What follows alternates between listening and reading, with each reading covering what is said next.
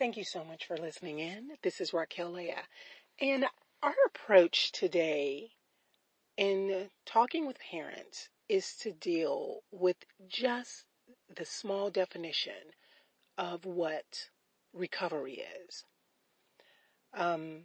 Moving forward, well, before we move forward, let me backtrack a little bit. Because this is day diary, I think we're on day 5. And my recordings will reach this week. I'll do recordings for 5 through 9, and we'll post from Sunday through Thursday. Friday and Saturday, we kind of go silent. But that Sunday through Thursday, we really take a look at how to help parents and how the podcast will better reach listeners, and people will continue to come back for those little nuggets. Our approach is that we don't know. We know the topics of the show. What we don't know is where our listeners are. I can guess. I can guess where our listeners are because I'm pretty good at guessing. I'm pretty good at gauging it and saying, okay, well, we're kind of right here. We're right here. And I've already had a chat response. So I'm essentially looking to find where people are in their healing process. And when I say healing process, I want you to know that you never get over stuff. Never. Yet, you have to be effective enough on a day-to-day basis to get through that day. I'll have a lot of quotes about my father, and one of the things that my father says is, Ray babe, that's what he calls me. 97% of the people in America are just crazy. They're just crazy. So who's the 3%? So that's my father. So in doing the daily journal and just coming to you from a perspective of what do we want to listen to? What do we want to hear? We get into the definition of recovery, understanding that recovery has its limitations. Recovery has its limitations. That's what we're talking about. Here's the definition of recovery, and I just took a small excerpt, just something small that we're going to work with. Excuse me. And I am getting over something gross in my throat, but I didn't want to put the podcast off anymore because I've put it off for a year. So in looking at recovery and taking just a small piece of the definition, it says the act or process of becoming healthy after an injury. So if we just look at the word act, it's an adjective. Recovery doesn't tell you how to heal. It doesn't tell you your process. It doesn't tell you your steps. Of course, there's steps out there. There's steps for people that are alcoholics. Whatever DSM-5 diagnosis you have, there's some kind of access to a healing process and some kind of result of recovery. What people and parents fail to realize is that recovery is not a microwave. It's a continual act. And it is a choice. Recovery is a choice. Part of recovery means that you leave some things behind. And as parents, if your relationship with your children is not the ideal that you perceived that it's going to be, if they are not in your home, recovering might feel like letting go. And I don't care what kind of child you have, from the genius to the crackhead. No one wants to let their child go.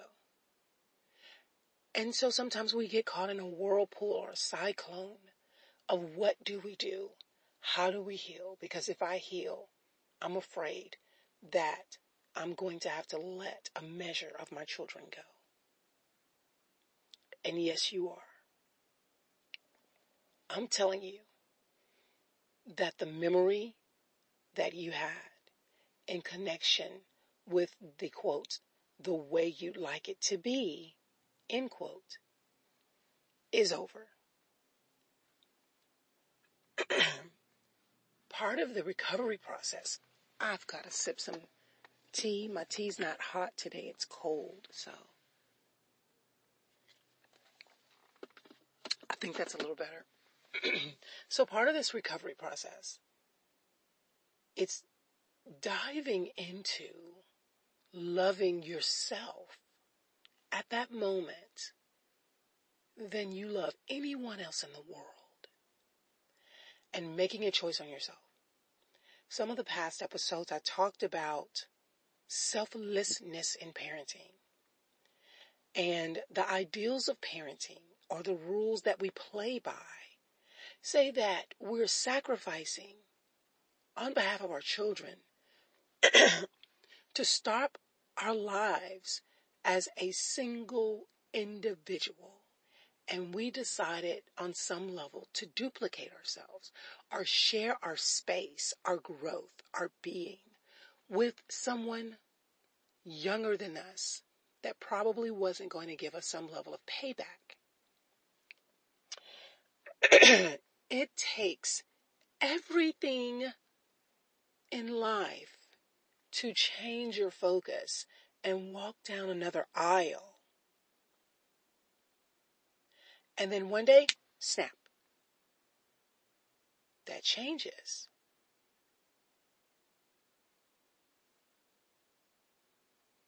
And just because the external changed does not mean that your internal being changed from the emotional dialect of wanting a connection with this child. Even if it wasn't the ideal of what you proposed that it was going to be, and it wasn't working out in your head, and it wasn't the facts of life, where Tootie and all of the gang had a problem and they solved it together. And then by the end of the 30 minutes, the facts of life came back together to sing Kumbaya, we got through it and we're still family. That's hard. We grew up watching the 80s shows where the Waltons, at the end of the show, or the Beaver, at the end of the show, you come back together. That's 30 minutes, a couple of commercials, 45 minutes. That's a show. And if you pay somebody $8, you can get a bucket of popcorn, well, plus the $8, and then watch it play out on the big screen. So then why do we walk away crippled and injured and emotionally sick? Because the reality of our situation, the privacy of our home, is that we have truisms. And those truisms are that our life don't represent what you see on TV. They say, oh, well, TV is fake. No. In some past episodes, we talked about some kernel of truth, that in every event, there's a small kernel of truth. There's a small message, that in every aspect of communication, there's a small message, a root that the author of the communication is trying to send you. So what is that communication that the author is trying to send you? What is that communication that the author is trying to say to you? That's your small kernel of truth. And the kernel of truth in Hollywood, the facts of life, the Waltons, Touched by an Angel. These are all the 80s and 90s shows that I watched as a kid. Those truisms are that family means something, that's all you got, that you stick together no matter what. Those are truisms.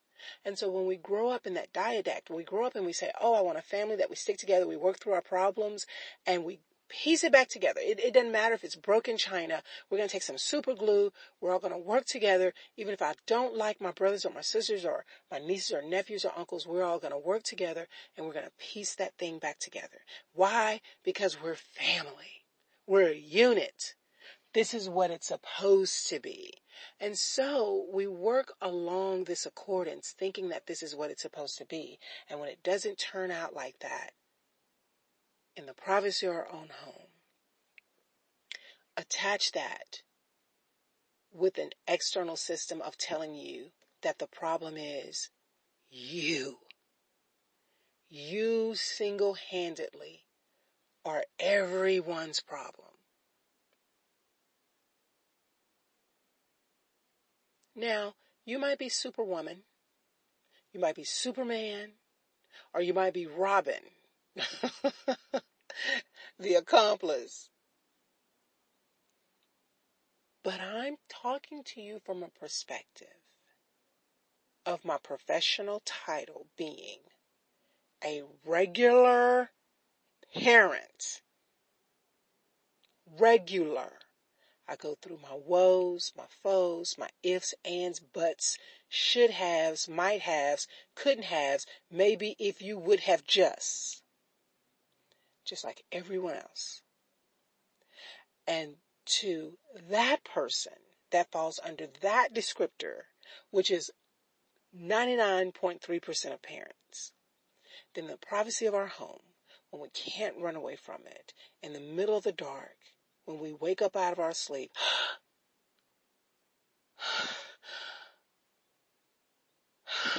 and we lose our breath, we have not recovered.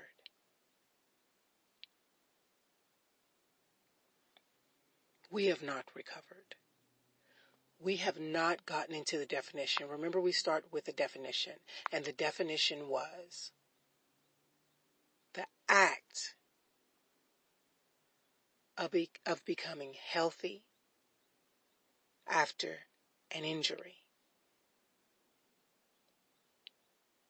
When I started this, I wanted to have a conversation with you about the act of becoming healthy after an injury. What does that look like, people? We can't even get through the whole definition in the first 15 minutes of this day diary. The only 15 minutes of this day diary. We have to come back to it. And I'm just talking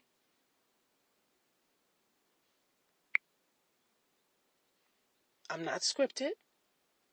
I'm just saying that when we talk about the act, we're talking about an adjective where we actually start walking and start life in a different way than we perceived it was going to be as a parent. And the selflessness of raising a child and children in our homes 24/7 and idealizing it the way that it represented itself in the movies and the theaters and maybe the way our parents reared us and our grandparents reared us. How society told us this is the right way for it to be if you want success in parenting. When you get older, in order for your children to reach back and help you in your older age, then the successful parent will do these and apply these principles. And what I'm saying to you is that if your situation does not look like that, if you have a dynamic where you don't have connection with those child or children because of an event, which my audience is that audience that those parents where that event means that in-laws have stepped in. Some sort of system has stepped in. And it was heartbreaking. And defending yourself just got worse and worse and worse. Until there's a split. And then there's a social deluge that you can't seem to climb out of. That's who I'm talking to. My name is Dr. Raquel Leah. And we will continue this episode on the Day Diary. I hope. I hope. Stay tuned.